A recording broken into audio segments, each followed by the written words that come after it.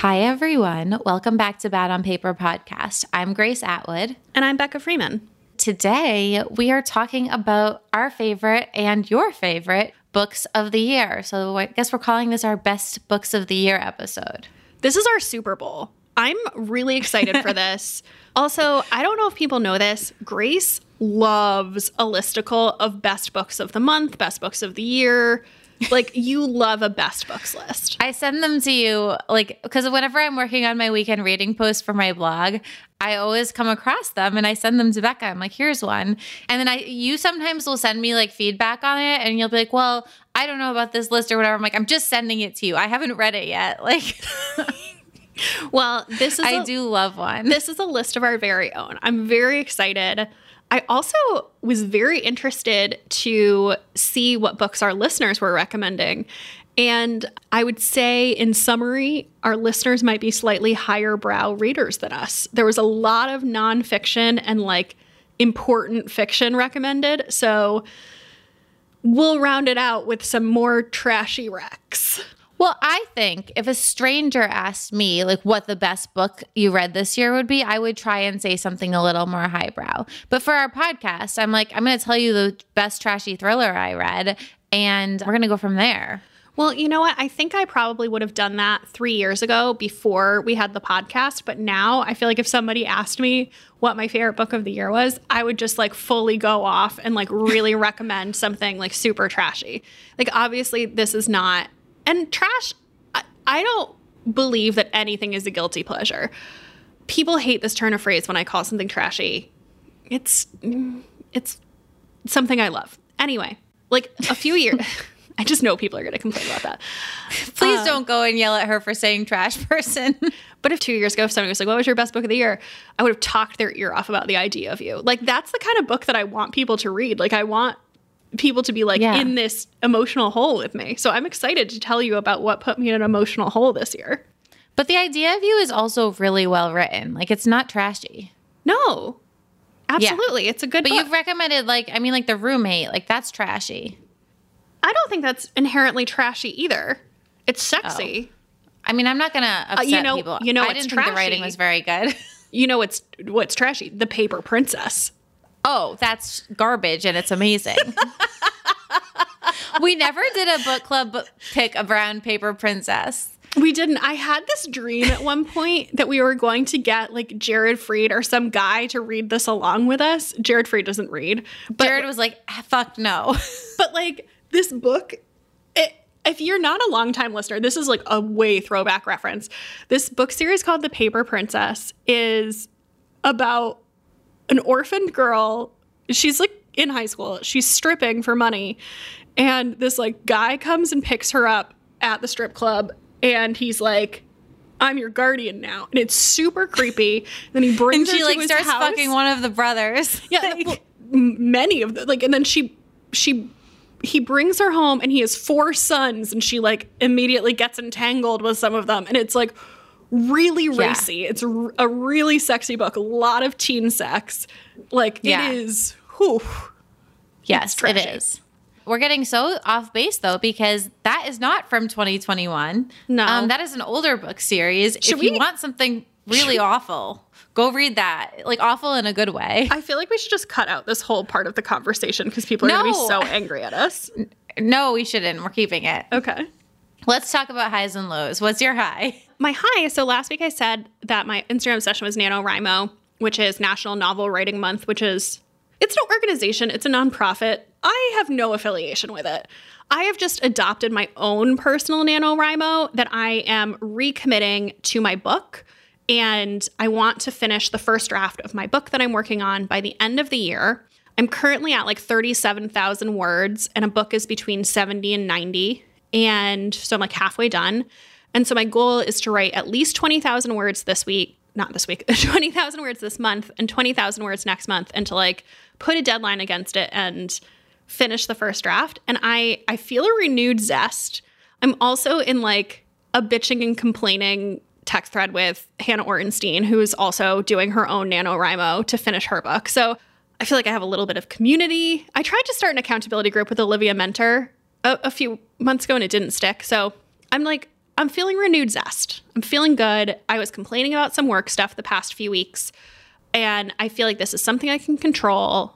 I do well with a deadline, so I'm like, I'm committing. So that's my high. Also, I finished the body of my sweater. That's impressive. So all you have to do now is sleeves? All I have to do is sleeves. Wow. I started the sleeves on Sunday night, and I screwed them up, and so now I'm like slightly scared of them, but I'll get back to it one night this week. That's exciting. I mean, you could just keep it and wear it as a vest. Like, it is not, because it's the shoulder line is like low, so it's like kind of like a weird short sleeve shirt right now. Could be like a cap sleeve top. Yeah. But I'm so proud of myself. I'm so excited. That's great. What's yours? I just had a really fun weekend. There was 3 highlights. The first was on Friday night, I had been invited to this dinner at Zero George, which is this beautiful hotel that also has a restaurant with a tasting menu by Krug, the champagne brand. And it was just magical. It was outside. At one point, I was like shoveling like caviar beef tartare into my mouth, and I was like, who am I? But it was so much fun. And I met like the most amazing people. I met the owners of Zero George, and they were really, really cool. But I met a girl, and she actually lives in my building, turned 40 2 days after I did, moved to New York 1 month after I did, and she does all of the marketing for Krug Champagne. Oh, cool. So that was really cool. And then I also met this older couple that like collects champagne, and they were just such a riot to talk to. After talking to Grace last week, I feel like I really would love to have more intergenerational friendships, like besides my parents. Like my parents are obviously like a different generation, and 2 of my best friends besides being my parents, I was like, I want to be your friends. So like we all exchanged emails, and that was super fun. Fun. And then the next day was Zoe's 3rd birthday party. And I got her like $100 worth of stickers and a sticker album. Oh, Grace, I would probably venture a guess that if you got me the same gift, I would be like overjoyed. Like, what a great like Lisa gift. Frank stickers, like puffy stickers. Yeah. She lost her mind, like was covered in stickers by the end of the night. And then my friend had a really fun Halloween party, and he did a Back to the Future theme. He dressed up as Doc, and literally managed to he rented a DeLorean. That's insane.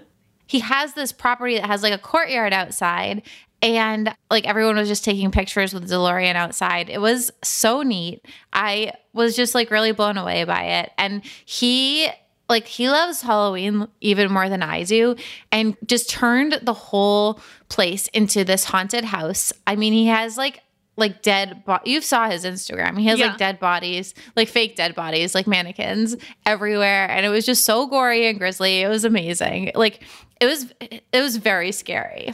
It looked a lot of fun.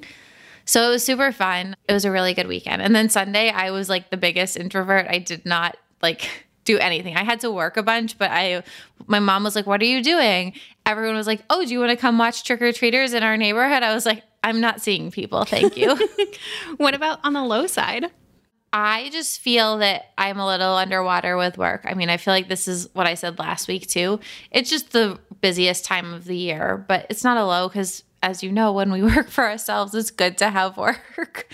I'm just like, maybe I said yes to a few too many projects, and it's just hard to balance. Like my family's like, let's have dinner. Let's do this. Like, let's go see Zoe do this thing. And I want to say yes, but then I'm also like, when am I going to get all of this done?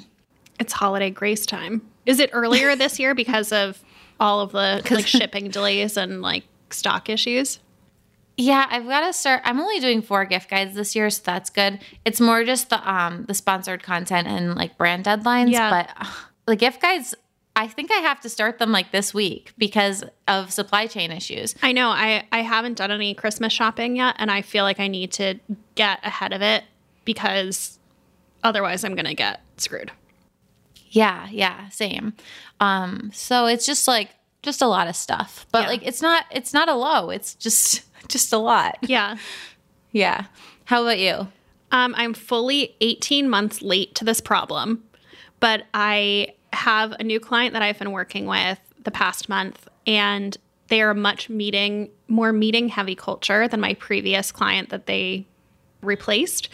And I am like low key outraged that I have to be presentable to be on camera on Zoom every day. And like, obviously, this is the pettiest problem. And, you know, I worked in an office for 12 years, like, and I got up every day and made myself presentable. But somehow the amount of outrage that I'm feeling about having to be presentable every day, I'm like, I can't believe this. And also to like not leave my house, I'm like, I cannot believe that I have to do this. Because usually I would like stack my meetings usually on like Tuesday and Wednesday are my meeting days. And then, you know, if I have social plans, I'll obviously get ready. But now I'm like, I have to be ready in the morning every day. Obviously, everyone else has been doing this the entire pandemic, and I'm just like newly outraged. That's so funny. Because I've fallen into being like a real, really dressed down while I work from home if I don't have any meetings. Like it's like full sweatpants, greasy hair. So I've like gotten into some bad habits here. Yeah. I'm feeling that way because of all the work deadlines. I have to shoot most days this week. So every day I have like full on makeup, like curled hair, like cute outfits. And I'm like, this is a lot. Like usually I only wear makeup like maybe twice a week. Yeah. Like people have been doing this every day for the pandemic. Like, oh my God. Yeah. Anyway, let's take a quick ad break. So we're getting close to the end of the year, and I'm already starting to think about what my goals are for 2022. And maybe you have some big goals too, or maybe you want to make some changes in your life, and maybe you need some help doing that. So you've been hearing us talk about BetterHelp all year, and maybe you're wondering, is BetterHelp right for me? Well, we think BetterHelp is an awesome service that's right for pretty much anyone. But specifically, if you're looking to pinpoint or address anything that interferes with your happiness or prevents you from achieving your goals, BetterHelp has licensed professional counselors who may be able to help. They make it really, really easy too. First, you fill out a simple online questionnaire that assesses your needs. They're going to ask you about your age, relationship status, past experience with therapy, and what you're looking to address. Then they're going to match you with your own licensed professional therapist in under 24 hours. Then you can choose how you want to interact with them. You can message them anytime, no scheduling needed, or you can have phone or video sessions, whatever works best for you. And something that we really love is that they have counselors who are specialized in specific issues like stress, anxiety, relationships, parenting, addictions, eating, sleeping, trauma, family conflict, LGBT matters, self-esteem, and more. All told, they have over 20,000 licensed professional therapists. And what's great is that they're committed to facilitating great matches. So if your first therapist isn't a fit for any reason, they make it free and easy to switch if you need to. And anything you share is always confidential. Best of all, it's more affordable than traditional online counseling, and financial aid is available. We want you to start living a happier life today. As a listener, you'll get 10% off your first month by visiting betterhelp.com/badonpaper. Join over 1 million people taking charge of their mental health. Again, that's BetterHelp, HELP.com/badonpaper. And now into the best books of the year. I feel like I should do a drum roll. Yes. Best books of the year. So we're going to start. I can't believe you structured this. We're going to start with mysteries and thrillers first, which is obviously my favorite category. This was a gift to you. I wanted you to talk about your passion first.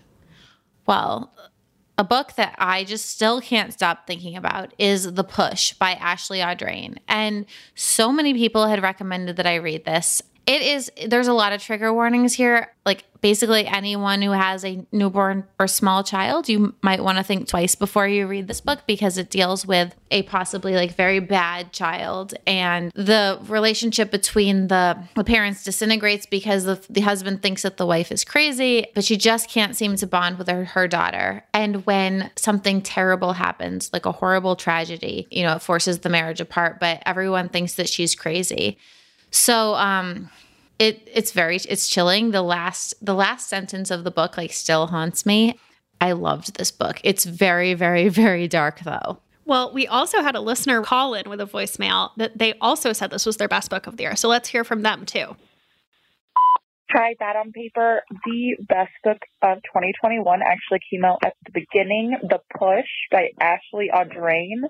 Can we talk about the biggest plot twist happened twice in this book? You didn't even know why it was called The Push. Man, I recommend this to anyone who needs a good thriller. The only thing is I do not recommend it to new moms, but that book was amazing, and I wish I can reread it all over again. All right, and then you wouldn't be you if you didn't have more than one mystery/thriller. Oh, we didn't even explain the rules up front. So we both picked 5 books. We picked a top 5 for the year. And then we solicited voicemails from our listeners with their favorite book of the year. A lot of them are new books. I also have a category in here for backlist because it was just whatever we read this year. Yes. There are too many rules in life. We didn't need to stress people out with more rules here. So, okay, so The Push is your first one, and you have 4 more across these categories. So this is your second one. My second one is Goodnight Beautiful by Amy Malloy. And this one kind of snuck up on me. This was ultra, ultra creepy. So this one takes place in upstate New York. This couple is head over heels. They move into this old Victorian house, so Sam is like this sexy therapist, and then his wife is kind of stuck at home right now figuring out what she wants to do. And from up above, you can hear all of Sam's conversations, like with his clients. So we're going to leave it kind of at that. But then one day, Sam disappears. And it's after this beautiful French girl in a Mini Cooper has shown up. And from there, we don't really know what happens. And there are 2 giant twists in this. Like, I feel like it's really hard to talk about this book without alluding to one or 2 of the twists. But this got me twice. Like, that same rip your heart out kind of twist that just fucks with you. I loved this book. I loved it so much. And I think it's pretty underrated. I mean, it has 2,000 ratings on Amazon, which is on the higher side, but I really didn't hear a lot of buzz around this one compared to other thrillers. And it's one of the best thrillers I read all year. I feel like you're a thriller connoisseur. So if the twists surprise you, I feel like that means it's a really good one. Yeah. Because I feel like I'm at a point where I've read so many where I'm like, oh yeah, this is what's going to happen. And I guess it, and it ruins the book for me. Well, are you surprised that I have a mystery/thriller in my recommendations in my top 5? I'm shocked. Okay. Obviously, it's not a scary one because I'm a baby. So one of my top 5 is The Inheritance Games by Jennifer Lynn Barnes. And this one actually came out a year or 2 ago, but the sequel came out this year. So I guess I'm talking about the series. And you know that I love a book about rich teens behaving badly with very little supervision. And this really checked the box there for me. And basically the premise is this girl this sounds a lot like The Paper Princess, but way better. It sounds like I'm thinking of how I'm going to describe this in my head. And I'm like, wow, this sounds exactly like the book I described at the top of the episode. So, okay, it's this girl.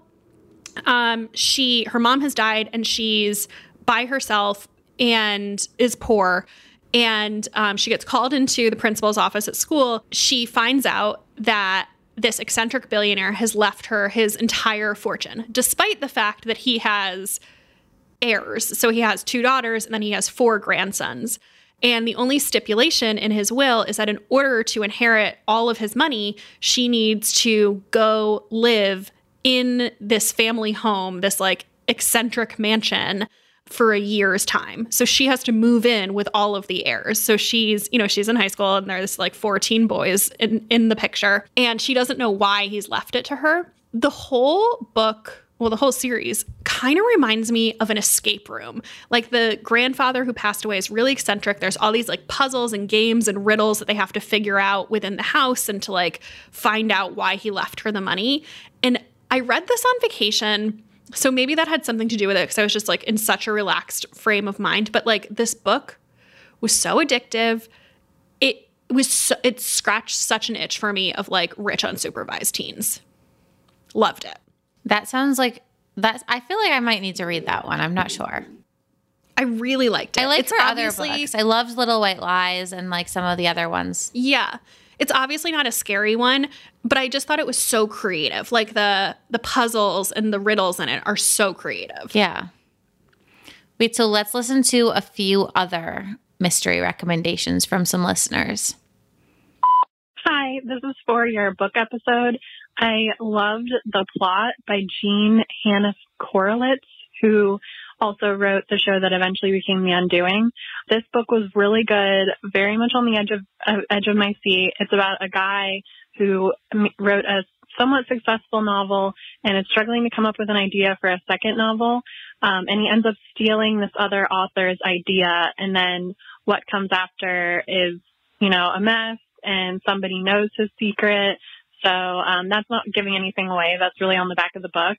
But it was a great edge of your seat book. I didn't see the twists and turns coming. Plus, it has the fun addition of a book within a book, which is rare. So, yeah, it's a great read. Highly recommend it. Thanks.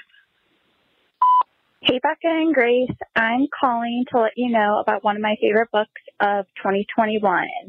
It is Confessions on the 745 by Lisa Unger.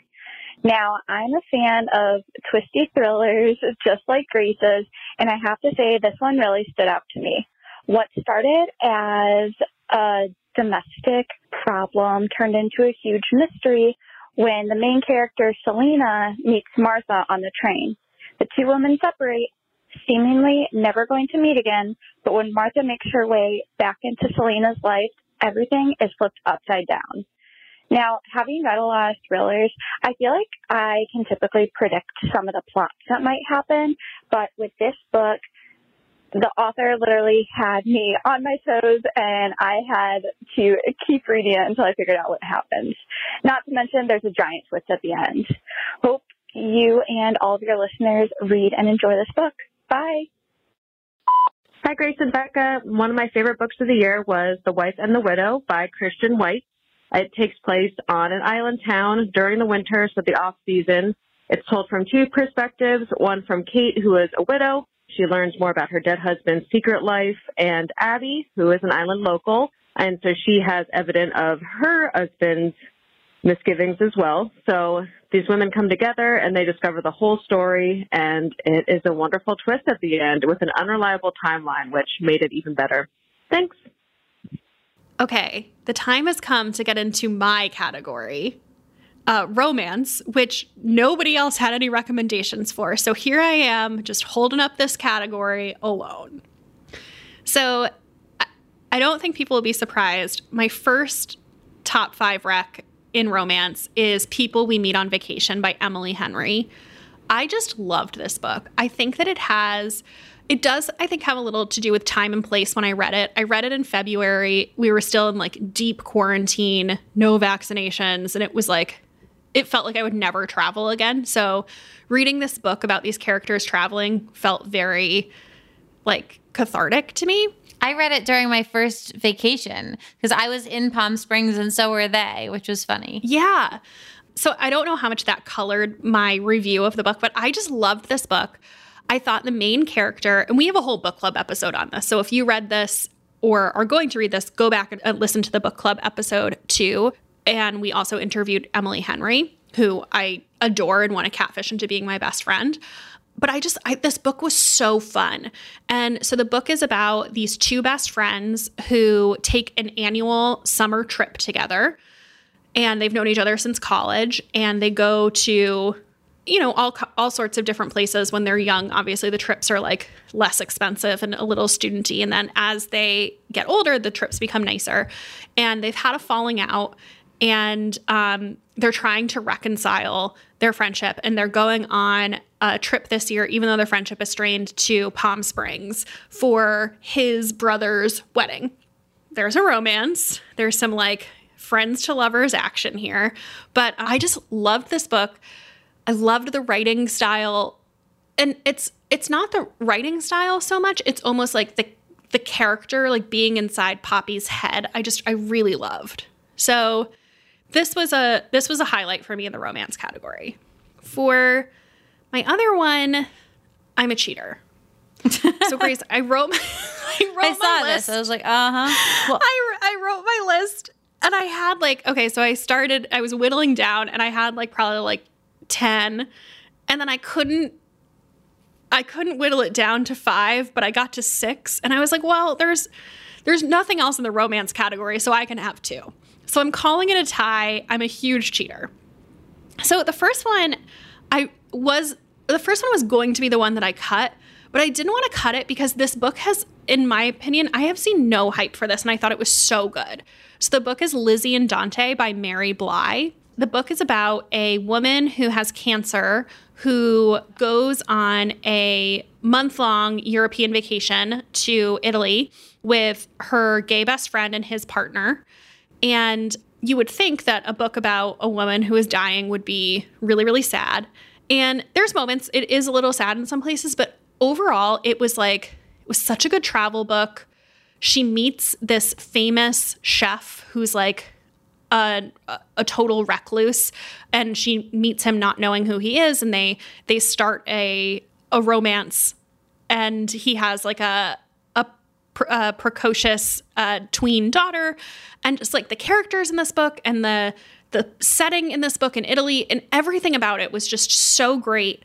I loved the plot line. It wasn't like you know how some books are like too emotionally manipulative? Like I'm thinking, I loved this book, but like My Oxford Year. Did you read that? No. Where it has like a huge twist and then it's like, and this is a really sad book now. And then you're just like crying for the whole second half of it. And like, That sounds like the worst kind of twist. yeah, but this one was like, it had kind of like a sad premise, but it actually managed to be pretty uplifting. And like, I loved the love story. And I thought it was just, everything about it was so well told. And I think this book deserves way more hype than it got. So that's why I didn't want to exclude that one. And then my last romance pick, the tie for my fifth slot, was 7 Days in June by Tia Williams. I loved this book. It's a second chance romance between two authors who knew each other when they were in high school and come back together as adults. I loved the writing in this, and it was also just it's so fun to discover a new author, a new to you author that like, I was like, oh my God, I've never heard of her and she has other books.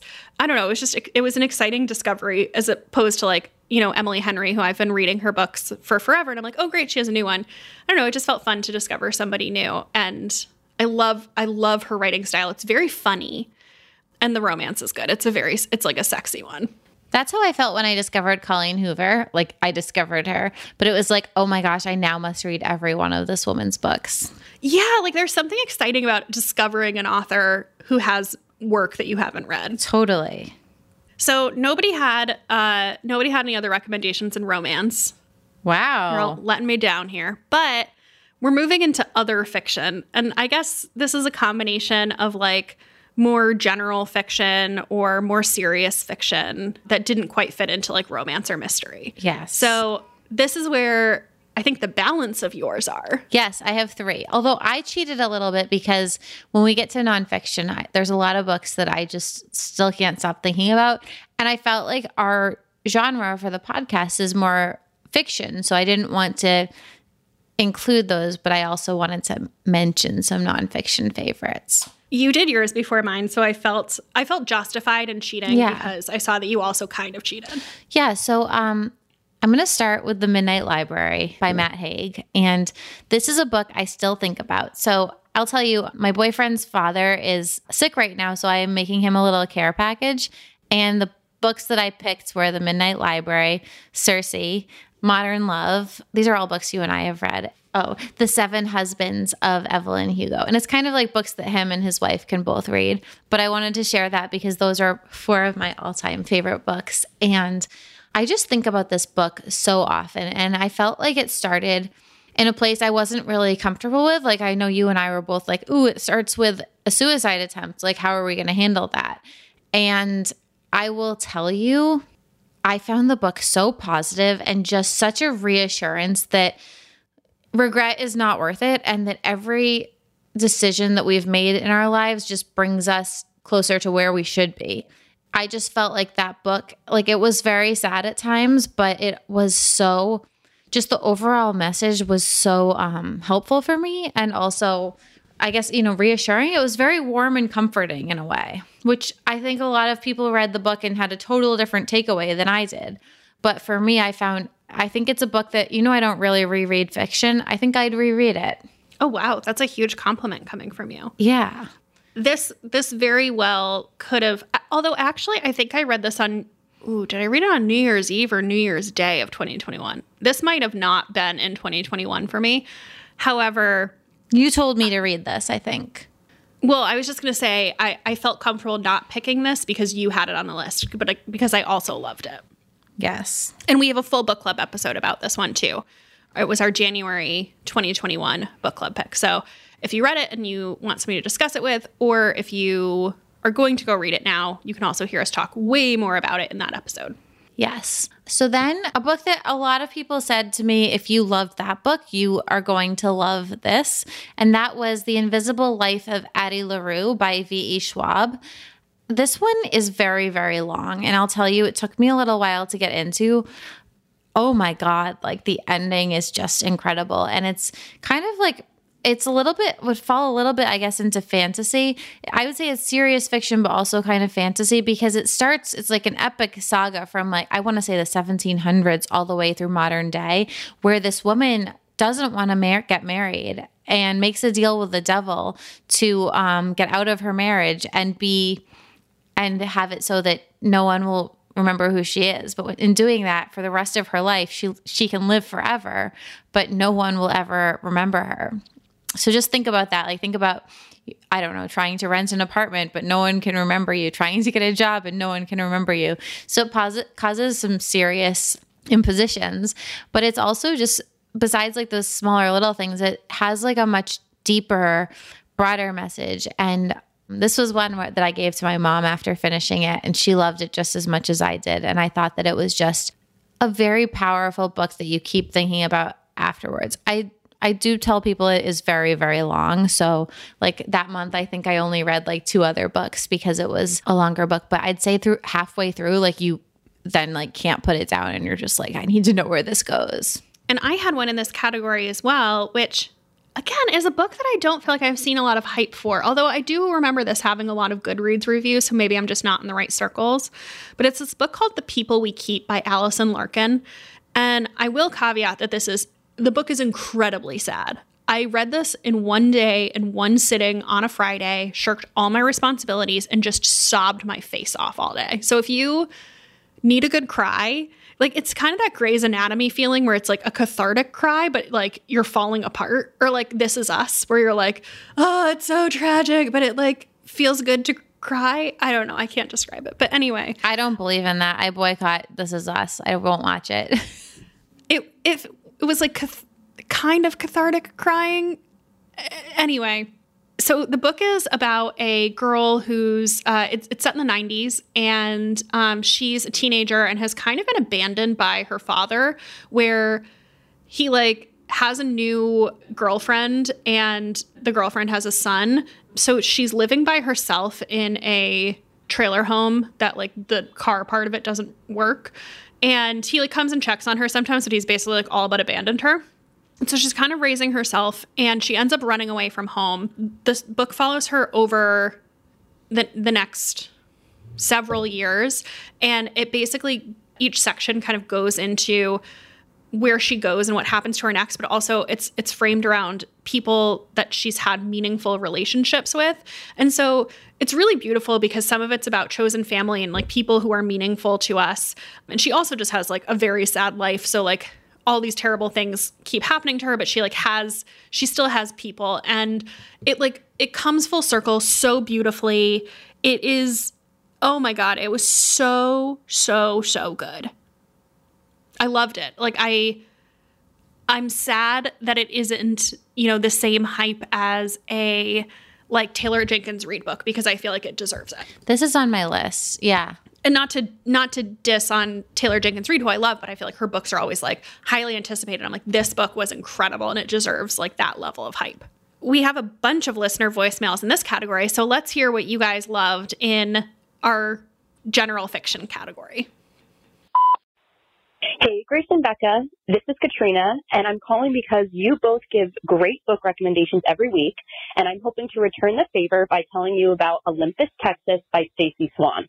Good news for Grace, there is a murder, but even better news for Becca, this is not a thriller and is very much Scaredy Cat approved.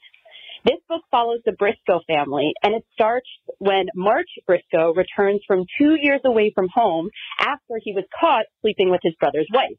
So as you can imagine, he gets a warm welcome back from some people, but not from others. This book really moves, and we get the perspective of a few different characters throughout the story as narrators. Not all the characters are likable, which I know doesn't work for all readers, but it worked really great for me in this book. And the last thing I want to share is the author weaves in some classical Greek mythology throughout the story, but in a way that is very subtle and is not shoved down the reader's throat in any way. Well, that's it. Love the podcast. Love you both. Happy reading.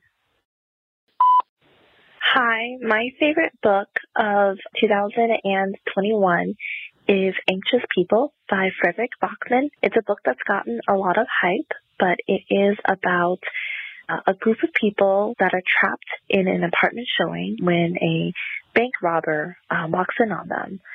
I enjoyed it because it was so unexpected. There was so much humor and thoughts about the human condition. It made me laugh. It made me cry. It made me frustrated with the characters and feel for them at the same time. But it was overall a very heartwarming and uplifting book that gives you hope for the future. So that's Anxious People by Frederick Bachman. Hi, Grace and Becca. This is Chloe, a longtime listener of the pod. I wanted to call in and share one of my favorite books that I read this last year, which is actually a short story collection that I found through one of your former podcast guests, NYC Book Girl. It is The Office of Historical Corrections by Danielle Evans. And I love a good short story collection that really makes you think and has complex characters and just kind of drops you into a snippet of their stories. And this one does just that.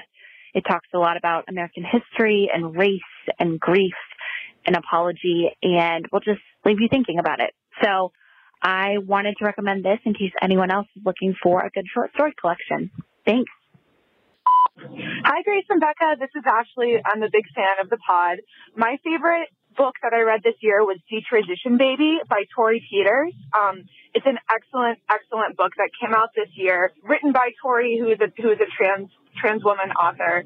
And I really love the book for a lot of reasons, but mostly because it's set in New York, and it's set in kind of in a community within New York, which is the trans community that I don't know very much about. And I really appreciated that it kind of showed me a different side of the city that, you know, I love and live in. And also beyond that, I read a couple of interviews about with the author, and she wrote about how many books that address kind of trans issues are written for cis hetero audiences. And this book, unlike those other books, is written for a trans audience. So that means it's not kind of, it basically expects you to keep up with what's going on in these trans characters' lives, which I really appreciated. You know, I'm a cis hetero woman, and, you know, all books are written for me, or many books are written for me. And I felt like it was, you know, good and different and use a different part of my brain to have to keep up with someone else's life and with their life experience without having it spelled out to me. And so I really loved it. I hope that you guys read it or have read it. And thanks again for everything. Hi, Grace and Becca. This is Linda. I love listening to your podcast. I wanted to add a book that I think everyone should read. It's called We Are Not Like Them by Christine Pride and Joe Piazza. It just relates to the world right now, or the country, of how we've had so much crap with cops killing Black people. And this is a great book. It's about two best friends. One's white and one's Black. And the white one is married to a cop, and the Black one is actually a TV reporter. The white cop kills a young Black kid, and it's about their relationship and their chats and kind of how everything goes down. It's really eye-opening. You see both sides of it, the white side, the Black side. It's very eye-opening, as I said, and I think everyone should read this book. It's really good. I hope you'll recommend it. Okay, let's move on to nonfiction. Like I said, I did not choose my official 5, any nonfiction books, but I feel that I would be really remiss to not say that there are 4 nonfiction books that I read this year that all like impacted me in a different way.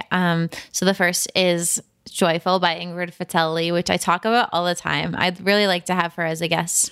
I'm kind of shocked that this didn't make it into your top 5. I know. I felt that I couldn't because I took so long to read it. And I think I was just in a very, I read a lot of nonfiction, but I was in a very like fiction mindset when I made the list because it's our podcast and we don't really talk about a lot of nonfiction. So I love Joyful. I love this author. I like follow her on Instagram. Like we talk a lot. Like it just changed it. I learned so much from it and really it started to think about like my apartment and design and like why things that make us happy. It's just a fascinating book.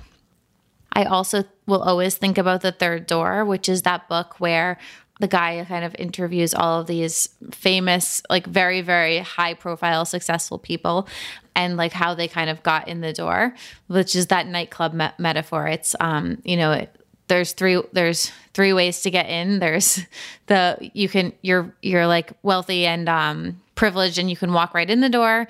You are just a regular person and you can wait in line, or you can like find that third door and like sneak in through the garage or the back alley. So that's kind of his metaphor for life and success, which I like. I also still think about Big Magic. I think we're coming up on the holidays and it's going to be time to reread it again. It's my January reread every year. No matter how many times I reread it, I just find it so invigorating.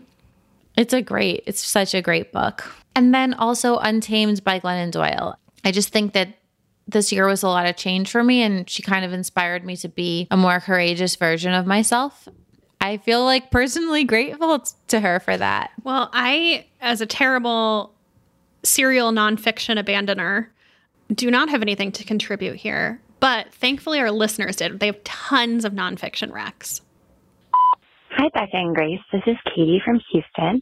The best book of 2021 that I read was Expecting Better by Emily Oster. It is a true data and analytics book about pregnancy, and it covers everything from trying to get pregnant and miscarriage to the actual data behind all of those rules and wives' tales that we're told. From why you're not supposed to have lunch meat, or why your mother was told she wasn't allowed to have lunch meat or sushi, compared to the data behind it and all the things you can safely do now. For me, being pregnant for the first time during a pandemic, this book was a lifesaver when all I wanted was to eat a deli sandwich, and figured out how I could do that safely. Thanks so much for the podcast. Hi, Grace and Becca. My name is Sam, and I'm a huge fan of the pod. And one book that I read this year that I absolutely loved was called Braiding Sweetgrass by Robin Wall Kimmerer. And essentially, it's about indigenous wisdom and scientific knowledge and how that ties into the teaching of plants. It feels like a warm hug, especially in the fall. And the storytelling is just so wonderful, and it gives us a really interesting insight into a lot of the indigenous teachings that I feel like we often overlook. Thank you so much. Love the pod. Hi, my name's Anna from Tulsa, Oklahoma, and my favorite read of the year is Crying in H Mart by Michelle Zauner. She writes essays, kind of like a memoir, about growing up with a Korean mother and as an American, and her mom's fight with cancer that ultimately ended up with her passing away. I lost a parent when I was young, and I'm figuring out how to grieve as an adult, and her writing was really honest and raw. It talks a lot about how complicated their relationship was, but ultimately was such a celebration of her life, and it was just beautiful. And I would highly recommend to anyone, but especially someone who's kind of leaning into grief. Thanks. Have a great day. Hi, Grace and Becca. My name is Carrie. I love the Bad on Paper podcast. I read so many awesome books this year, but the one that keeps coming up in conversations I have with friends is Cultish by Amanda Montell. This book is all about the language of influence, and she looks at everything from SoulCycle to MLMs and Scientology. And as a person who works in communications, it was one of the most fascinating books I've ever read about language and how we create community. I recommend it to everyone, especially if you are like me and you love boutique fitness. But after reading this book, I really can't say that SoulCycle instructors don't have a lot in common with cult leaders. I think you both would find it fascinating. Okay, thank you. Bye. Hi, Grace and Becca. My name is Amy, and I want to tell you about one of my favorite books that I've read in 2021. It's a memoir called The Wreckage of My Presence by Casey Wilson. First of all, that title is incredible. I now use that phrase in my day-to-day life. Secondly, it's just a delightful book. Casey has a way of making you laugh and then making you cry. She touches on both lighthearted and heavier topics, and she'll make you feel like you're best friends with her by the time it's done. As a note, I did listen to the audiobook, and I would highly recommend reading it this way because Casey is such an engaging storyteller, and it's great to hear these stories in her own voice. I know you both really liked Jessica Simpson's Open Book, so I think you'll really like this one too. Hi, I was just calling in with a book recommendation from 2021. I run an Instagram account called Things That I Dig, and my favorite book of 2021 is called Indistractable. It's by Neil Heyer, I think I'm saying his last name correctly, and the book was just so interesting with kind of being in a time of burnout and also just feeling very distracted. I feel like the book is like very concise and gives you a lot of really good, helpful tips on how to become less distractible in our everyday life. Hi, Grace and Becca. This is Jordan from Texas, and I wanted to call and tell you about a book that made a big impact on me this year. It is called A Most Beautiful Thing, and it is a true story of the first all-black high school rowing team. I'm a huge sucker for a sports book, and this one does not disappoint. But it's even better because it looks at a lot of really important themes such as privilege and teamwork, overcoming adversity, and just really makes you think about how we all come from different places and all of the pieces of our life that got us where we are today and how those are different for everyone. So I think it increases like kind of my worldview and just makes me more empathetic that we all come from different paths.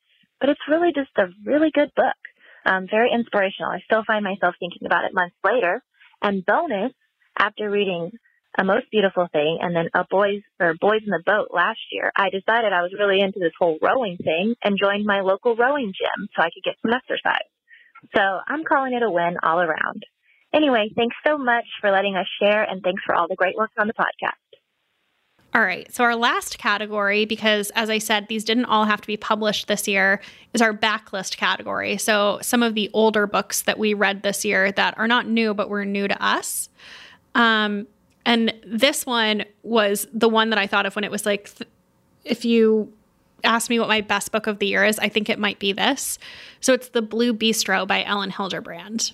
And I mean, this was special to me because this wasn't my first Ellen Hilderbrand, but it was like the one that clicked with me the hardest. This is the one that got me addicted to her books. It's about a woman who moves to Nantucket and gets a job at a fine dining restaurant there. She starts a romance with the general manager who's best friends with the chef. I didn't even really care about the romance that much. I mean, it was good, but I didn't care. What I cared about was it was just like the most astute, wonderful portrayal of working in a restaurant. And I worked in a restaurant in college, and it clicked with me so hard. I loved the character. I loved the broader cast of characters of the patrons of the restaurant and the people who worked in the restaurant. Like, I just loved it.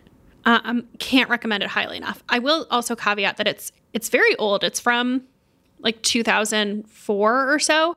So it does feel dated in some ways, both in terms of like the technology, but then also there's like one or two moments where like somebody says something kind of sexist, which I think in the time did not feel that way. But like reading it, I was like, don't love that.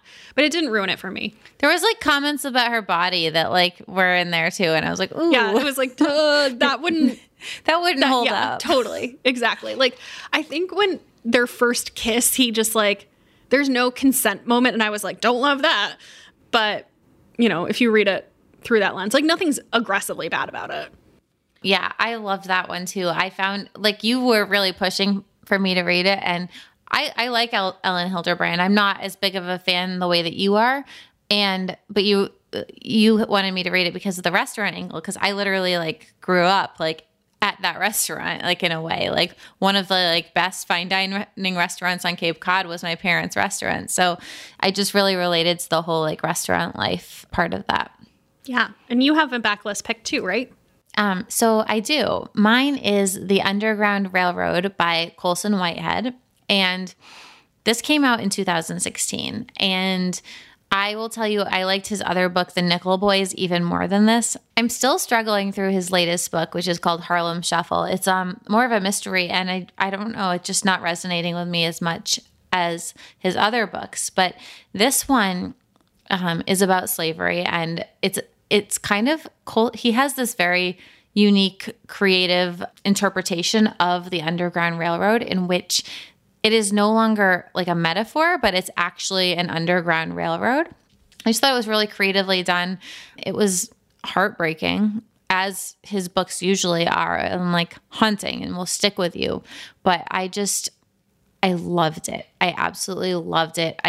As I think I've said with every single one of the books that I put on my list in this episode, it was one of those books that haunted me, stuck with me. I couldn't stop thinking about it for days. This is kind of an epic saga. Like she just like keeps getting caught and like keeps having some sort of a problem, and just what she manages to do in the face of adversity.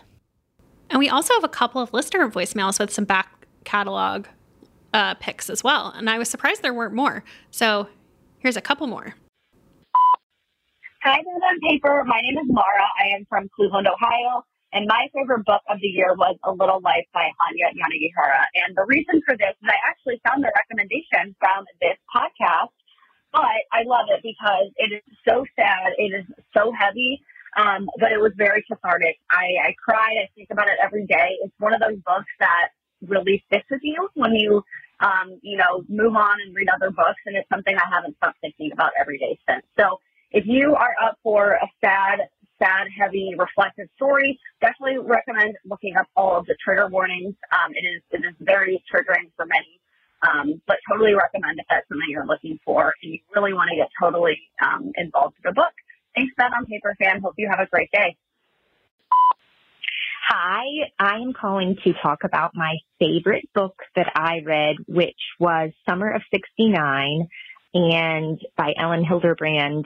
And I just found it so refreshing because it was an escape, and in the pandemic, that's what everyone needed. It had historical information. I feel like I learned what was actually happening in the summer of '69, but it was incredibly well written. I have a background in writing, and I learned that she went to Iowa to study writing, so she has a real knack for writing, but also it felt light and like an escape. As they say, it's the perfect beach read. So that was my favorite book. Bye. Okay, let's take one last ad break. So I'm really excited about one of our newer sponsors, which is Everlywell. So Everlywell offers affordable at-home lab tests that will give you trusted physician-reviewed results. You can choose from all sorts of different tests, including food sensitivity, metabolism, sleep and stress, thyroid, and so much more. So I chose the food sensitivity test because I have a very, very sensitive stomach, and I guess the past few months, I've been really focused on prioritizing my health. I don't know, like I've kind of narrowed down the foods I think I'm sensitive to, but you really never know. So I was extremely excited to take the food sensitivity test. I cannot wait to get my results back. So Everlywell believes that knowing how to feel our best should not be so complicated. Everlywell can help you learn more about your body so that you can take control of your health and wellness on your own time. Here's how it works. Everlywell ships your test straight to your door with everything needed for a simple sample collection. You return the test to a CLIA certified lab with a prepaid shipping label. Within days, you'll get your results back. I was really amazed by how quick and easy the whole process is. I really, really wish that I took this test sooner. So I don't have my results back just yet, but I'm going to keep you guys posted and I will share more when I get them. I just think this stuff is so interesting and just such a good guideline. Like I'm really just intrigued to see what I end up being sensitive to. So over 1 million people have trusted Everlywell with their at-home lab testing. And for Bad on Paper listeners, Everlywell is offering a special discount of 20% off an at-home lab test at everlywell.com/BOP. That's everlywell.com/BOP for 20% off your at-home lab test. everlywell.com/BOP. Back to the episode. So that's the end of our books, our best books, but we still have some end matter for you. Grace, it doesn't look like either of us have an Instagram obsession. Is that right? I don't. But I need to talk to somebody about the morning show and episode 8. Are you caught up? I'm caught up. I watched it. How are you feeling? I liked it. I thought that it was good. Oh, spoilers. Just like fast forward a handful of times, like a few minutes, if you don't want to hear the spoiler. So we're talking about that Mitch basically like drove off the road and killed himself. I liked it. I thought that it was interesting to see his plot line evolve in this season, where it was like they didn't necessarily need to keep him in the show coming into season 2. And so I was like, oh, that's a unique situation. But you got to see him like reconcile with what he did. And then I think it was smart to kill him off as a character. And I also thought that it was really interesting to see him and Jennifer Aniston like kind of reconcile. And it was like, you did a terrible thing, but you're still somebody I love. And like, how do I deal with that? Like, I thought that was really interesting. And I thought the whole thing was like, I thought it was really well done. I really liked it. I saw on Ashley Spivey's story that she hated it. Where did you net out? I'm traumatized. I don't know. I'm with you. I think it's an interesting arc to see like, we've kind of canceled all these people over the past couple of years, and with the whole Me Too movement and everything, and it's like, what happens to them after that? You know what I mean? Yeah, like, do they learn from it? Do they just like keep doing it? Like, what happens? And I thought that was interesting to play out and to see how it affected his life. Yeah, and to see how he perceived of his previous actions, like with more time and thought, like, did he see his own culpability or did he like not see it? I thought the whole thing was really interesting. I would have liked to see him like learn from it and like move on, but I can see why they did what they did. But besides that moment, I found this season to be really good. Like, I didn't really like, I thought the first season was so great, and I was kind of like, oh, interesting, there's a second season. Like, I don't know if I'm going to like this, but I'm enjoying it. Like, I don't know. I think I like it even more than the first season. Also, the whole Bradley Jackson thing with Laura Peters. Yeah, I keep wanting to call her Alicia from The Good Wife. But I found that arc to be really interesting and unexpected as well. I'm loving this whole second season. I was really worried that having a COVID plotline was going to ruin it for me. And, I think they're kind of dabbling in the beginning of COVID. So Italy's locked down, but the U.S. isn't locked down yet. And we're already 8 episodes in. I think it's probably only 10 or 12 episodes long this season. So I don't think we'll like really go too deep into COVID, but I feel like it's well balanced where it hasn't bothered me at all. I think it's really interesting. Yeah. So your obsession is also TV related. Yes. Have you watched this? So my obsession is A Discovery of Witches, the TV series. I watched the first season, but not the second. Okay. So I remember your sister was like obsessed with it and was like, you have to watch it. And she had some like bonkers way that she was downloading, like pirating the episodes because like they weren't available in the US or something. I can't remember. But she had found this weird site for it. I was like, we're going to all like have our computers hacked from this. I'm not doing it. Yeah. So I remember that she really loved it. And I've occasionally heard on the internet somebody say they loved it, but I don't know anyone in real life who watches this show. And I kind of just assumed that it was bad. And I loved this series. I didn't want to see it ruined. And on Halloween, I was like, okay, the spooky thing I'm doing today is I'm going to start A Discovery of Witches. And I'll be honest with you, it probably took me 3 episodes to like warm up to this. The lead actress in this is beautiful. She is not a phenomenal actress. I think their chemistry gets better. I think she gets a little better. I also think some of the writing on the show is like really bad. Like I was watching an episode in season 2 last night and like one of the characters' lines was like, well, well, well. And I was like, who says that in real life? And it like wasn't an evil person. It was just like in day-to-day conversation. But anyway, so, it has its drawbacks. The cinematography is beautiful. And for any complaint I might have, I binged a season and a half in a day. So like any complaints I might have about it, it was clearly very addictive. I loved it. I loved it. And then I was curious about the second season because the second season goes back in time, which I guess is a spoiler if you haven't read the books. And I thought that was really interesting too. And one thing that they did in the books is they used a lot of like actual historical figures as like people who he's friends with. So like Queen Elizabeth is in it and William Shakespeare is in it, Christopher Marlowe's in it. And like there's all these people who are actual people. And so I thought it was really interesting to see how some of them were portrayed. I think William Shakespeare was left out, or if he wasn't, it was just like a tangential conversation that like wasn't really central. I do think, I will just caveat, I was thinking about this last night. I think the TV show was made for fans of the book. I think that if you didn't read the book, I don't know what you would think of the show because they like kind of gloss over some stuff or like stuff happens really quickly where you're like, wait, like how did this happen so fast that you're like so in love? So in that way, I think like if you read the books, you're like, oh yeah, I can fill in the blanks here. But as a fan of the book series, I loved this. I might need to revisit it. So I think that I'm going to get my flu shot this weekend. And I think this would be a really good activity because I'm like that one loser that always gets sick from the flu shot. I think this would be a great like couch bound watch in a day binge for the second season. I think that's a great idea. Yeah. Yeah. What about on the book front? We've talked a lot about books today, but we have even more. Yeah. Oh my gosh, books. So I have been a really bad reader. I'm getting back into it. I finished Ghosts by Dolly Alderton and I loved it. I can't wait to talk about it with you more when we have our book club discussion. I will just say I never want to be friends with any characters. I would totally be her friend.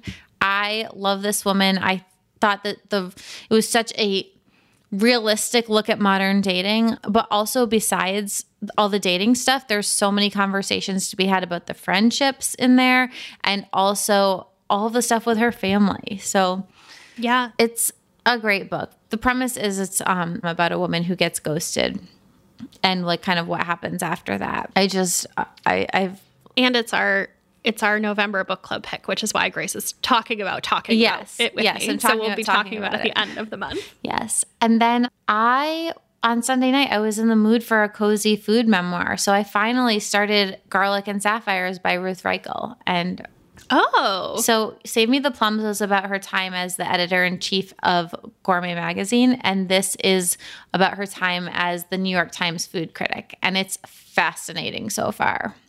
Oh, that sounds great. Yeah. I mean, I love how she writes. I think I would just like, I don't know. She's obviously older than us and much more accomplished and probably wouldn't want to be my friend, but I'd like to be her friend. Like, she's just like, she's just so brilliant. Like, she dresses up in costume because everyone recognizes her. And it's funny and it's great. I'm like maybe only 100 pages into it, but I just love her and I'm really loving the book so far. Oh, that sounds good. How about you? So I think I'd read 4 pages last week. I read Always in December by Emily Stone. And I'm sorry to say it, I did not love it. So this was my first Christmas read of the year. It's also about ghosting. It's about this girl who her parents are dead, and so she's alone on Christmas, and she meets this handsome stranger by accident, and they end up spending the days leading up to and Christmas together. And then on the day after Christmas, she wakes up and he's gone. And they keep coming back into each other's lives in these like coincidental ways over the next year and keep seeing each other. And yeah, that's like the premise. I didn't like it. I didn't love the main character. It verged, you know what it was? The main character felt mousy and meek a little bit. Like, she didn't stick up for herself and she was kind of just like, oh, I'm just like stuck in my lane. And there's a lot of books like this. And I've read a lot of books with that type of character and it didn't bother me, but it did with this one for some reason. So I didn't love the main character. And then without giving you a spoiler, the book does take a sad turn, which I was somewhat outraged about, even though I knew something was coming. So it wasn't like it was like out of nowhere, but I didn't end up loving this. So this was a skip for me, but I've heard other people, including Ashley Spivey, who's usually like my North Star reading recommender, said she loved it. So do with that what you will. But I am reading another book that I am obsessed with. So it's called If This Gets Out, and it's written by Sophie Gonzalez and Cale Dietrich. and it comes out in December. It's a YA book about a boy band. It's about two of the members of the boy band are having like a secret romance together. And so it's like a kind of first love book.